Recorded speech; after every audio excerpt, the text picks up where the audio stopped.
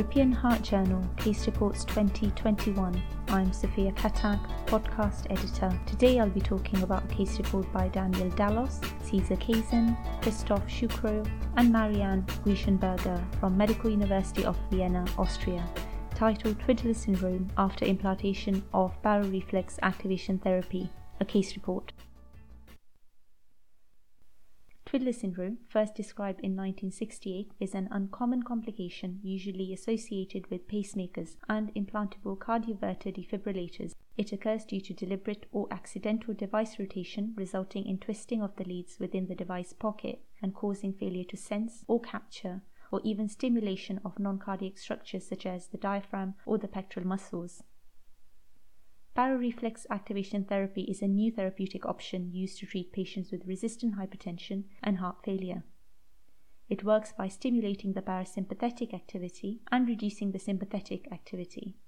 It is inserted by fixing the lead to the carotid bifurcation and tunneling subcutaneously to connect to a generator that is placed in the pectoral pocket. This case report is of a very rare case of Twiddler syndrome in a patient with baroreflex activation therapy. A 61-year-old female with known essential arterial hypertension had baroreflex activation therapy implanted under general anesthetic.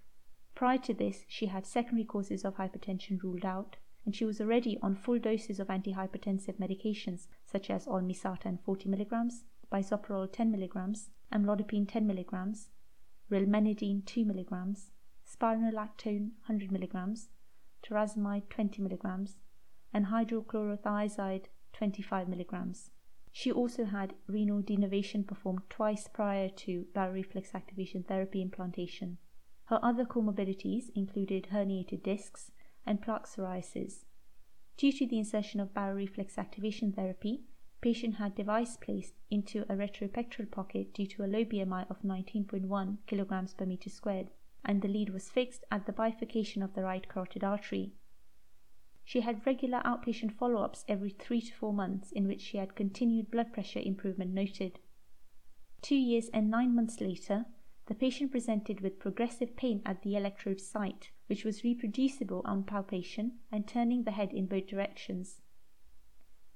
The patient had surgical excision of the lead on the right side and a new left-sided lead was inserted.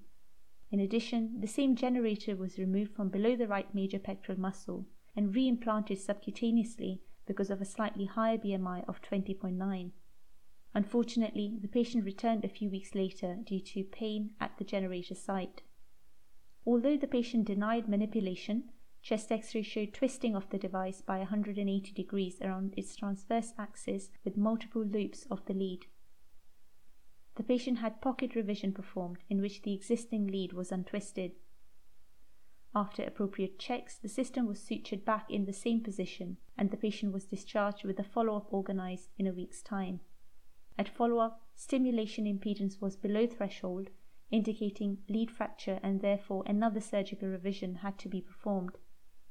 At this time, the existing lead was removed and a novel lead was successfully fixed at the same point on the left carotid bifurcation.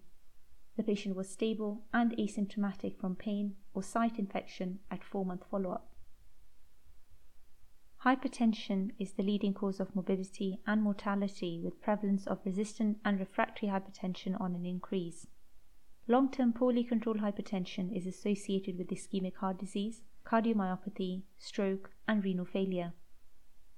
According to the ESC, hypertension is defined as resistant when recommended treatment strategy is unable to lower blood pressure to below 140 over 90 mm of mercury, confirmed by ambulatory or home blood pressure monitoring in patients with good adherence.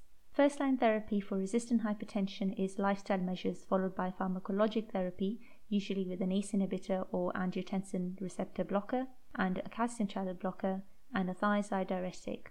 And if this fails to lower systolic and diastolic blood pressure to less than 140 and 90 mm of mercury, addition of a low-dose diuretic therapy such as spironolactone in patients with eGFR of greater than or equal to 45 and a plasma potassium of less than or equal to 4.5 is recommended.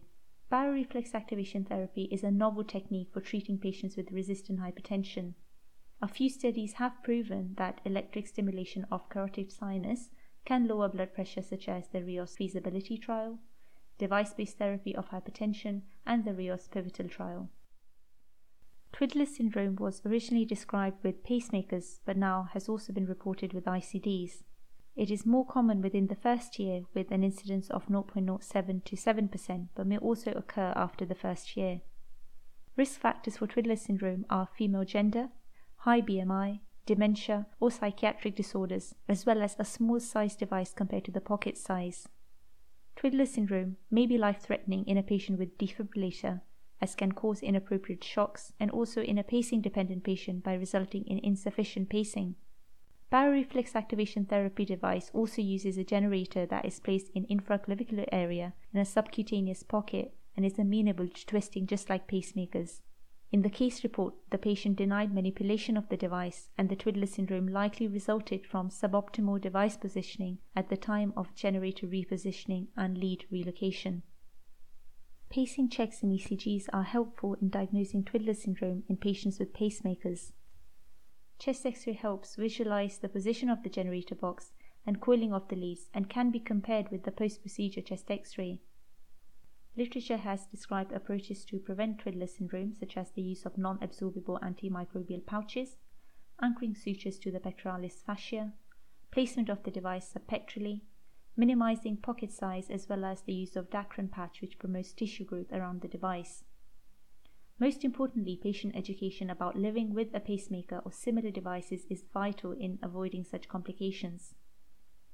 The author suggests the following learning points. Twiddler syndrome may not only occur after implantation of pacemakers or cardioverter defibrillators, but also following implantation of baroreflex activation therapy. Surgical pocket revision should always be combined with lead replacement in order to avoid additional procedures due to lead fracture and to ensure proper long-term function.